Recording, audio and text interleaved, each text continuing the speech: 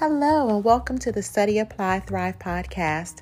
I am Vita Cash, your host, and I am so glad you're here. This week, we're going to just focus on one passage of scripture that I want you to study and apply so that you can thrive in every area of your life. So go ahead and grab a cup of tea, your journal, a pen, and a Bible, or your electronic note taker, or whatever you have, and let's get into the Word of God.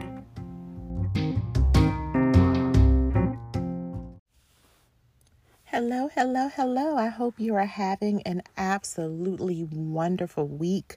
I hope you're having a wonderful year, a wonderful month. This week, we are going to study, apply, and thrive in Proverbs 4:23. And I'll read it for you from two versions and we'll chat about it a little bit. So Proverbs 4:23 in the English Standard Version says, "Keep your heart with all vigilance, for from it flow the springs of life."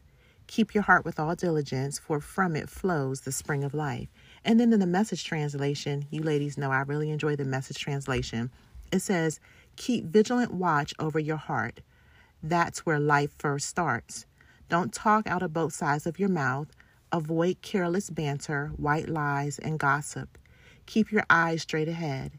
Ignore all sideshow distractions. Watch your step, and the road will reach out smooth before you. Look neither to the right nor to the left. Leave evil in the dust." Keep your heart with all diligence. Keep your heart with all vigilance. Have diligent watch over your heart. I love this passage because it reminds me of the authority and dominion that God has given us over our own bodies. We know from Psalms 8 that it says that he's given dominion over the works of our hands. And we know from Genesis 1 that he's given us dominion over the earth. But here God is reminding us that we have authority or dominion over our own hearts, and that he's given us instruction to keep a vigilant watch over it or have diligence about taking care of our heart. And I'm talking about your heart physically, with the condition of your heart, with your cardiovascular health. But I'm also talking about emotionally and mentally with stress, anxiety, relationships, and all of those things. But when I read this, I get excited because I know that there's a place in God's plan for me to have a healthy heart, both physically and emotionally. But it also reminds me of losing weight. Losing weight, in my opinion, is the hardest, easy thing to do.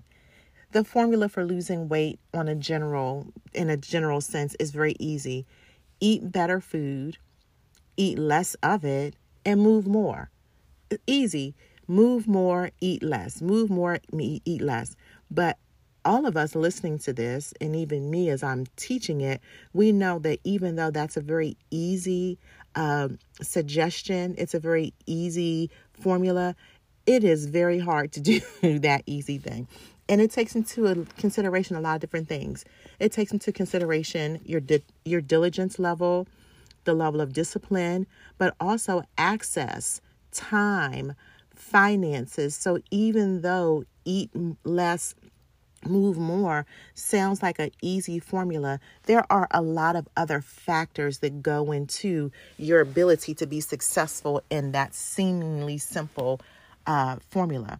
The same holds true with being diligent over your heart, having a vigilant watch over your heart, or the King James says, guard your heart with all diligence. It sounds easy, but sometimes it is dependent on discipline, access, finances, and other things.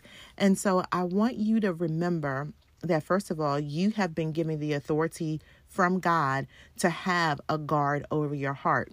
You don't have to be open to everything. You don't have to indulge in everything. It's not your responsibility to please everybody. I tell my daughter, who is 12, that it is not her job to make me happy. It is not her job to make anybody else happy. I don't want her growing up thinking that she bears the responsibility of someone else's happiness. I tell her, if mommy's upset, then mommy needs to go talk to God about it. It is not your job to make me happy. It is your job to be obedient. It is your responsibility to do what what you're supposed to do. But as far as my happiness is concerned, I need to be able to get that from my relationship with God. That's not your responsibility. What am I doing? I'm training her to guard her heart against the emotional ills of other people. She can be compassionate. She can be caring. She can even want to help. But ultimately, it is not her job to make someone else happy. And a lot of the ladies listening is like, man, I wish I had somebody tell me that before I started dating. We all felt like that. It's not her job, because I don't want anyone to ever be emotionally manipulative over her or my 20-year-old son. And so as you're guarding your heart, I want you to ask yourself a simple question. Two things. What does heart health look like for you? I'm talking about physically, either with your weight or your blood pressure or your BMI or your resting heart rate or how you feel when you work out. What's your maximum heartbeat when you're doing cardiovascular exercise, when you're spinning or doing aerobics, so whatever it is that you do. And then what do you describe as the peace that you want to always live in your heart so that you're not dealing with stress and anxiety on a regular basis? It is impossible to avoid stress altogether because we encounter stressful experiences, but we don't have to stay in that stressful place. And so what can you do to guard your heart from bad physical health and bad emotional health? And so first of all, get a picture of what that looks like for you. And then secondly, I want you to ask yourself a question. And this is something I want you to ask yourself every single day, several times throughout the day. Before you make a decision to eat anything, before you make a decision to indulge in a conversation, remember in the Message translation, it said, avoid talking out of both sides of your mouth, avoid careless banter, white lies, gossip. It says, look straight ahead. Don't be distracted by the sideshows. Y'all know what that foolishness is. Don't be distracted by that. So before you engage in a conversation, before you decide to eat the donut, before you decide to eat the apple, before you decide to stay up late to binge watch TV, before you decide to wake up early, whatever it is you're doing, I want you to ask yourself, is this choice good for my heart?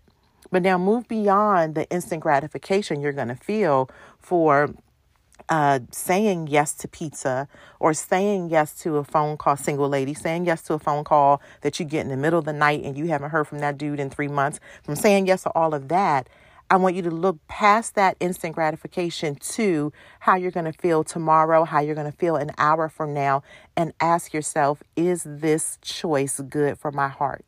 And that's the beginning of learning how to guard your heart, by just simply asking yourself, is this good for my heart? And for some of us, it seems counterintuitive because we're used to putting the needs of everyone else first. We want to take care of everybody else. But I want to give you permission to be selfish in this sense. But it's going to be for everybody else's good, because the better condition you're in, the better mom you are, the better wife you are, the better friend, daughter, sister, entrepreneur, career woman, society member, whatever. You'll be better for other people when you are better to yourself. And so ask yourself with every decision, I'm going to have some tea. Is this good for my heart? I'm going to have an espresso. Is this good for my heart? I'm going to take a nap. Is this good for my heart? I'm going to work out. Is this good for my heart? I'm going to sit on this sofa for 3 hours and do nothing. Is this good for my heart? Ask yourself that. And if the answer is no, develop the diligence and the urgency to do something else, because you've been given a charge from God and the ability to fulfill that charge, to guard your heart with all diligence, to keep your heart, to keep vigilant, thank you, watch over your heart. And when you do that, you will be happier. Your stress level will go down. The people around you will be happier, because when you get better, everything around you gets better. So what I want you to do, you already know, study and apply this word. Study it, write it down, memorize it, recite it, go over it, meditate on it, apply it by adjusting yourself to it and doing it. And then you're going to see yourself thrive in it. So this week we're studying and applying Proverbs 4:23 so that we can thrive in it and have a healthy heart. Thank you for hanging out with me this week. I hope to see you at Flow Church on this Sunday and every Sunday at live.flow-church.tv. Pastor Russell and I are always praying for you, as are the elders and leaders and study group leaders, and everybody at the church is praying for you all the time. We value you. We love you. We appreciate you. Have fun learning this scripture this week. Have fun studying this scripture, applying this scripture, and thriving in it. And let this be your confession. I have a healthy heart, both physically and emotionally. I have a healthy heart. I have a healthy heart. I have a healthy heart. I have a healthy heart. Yeah, you're going to hear me saying that all day long in your mind. Have a wonderful day.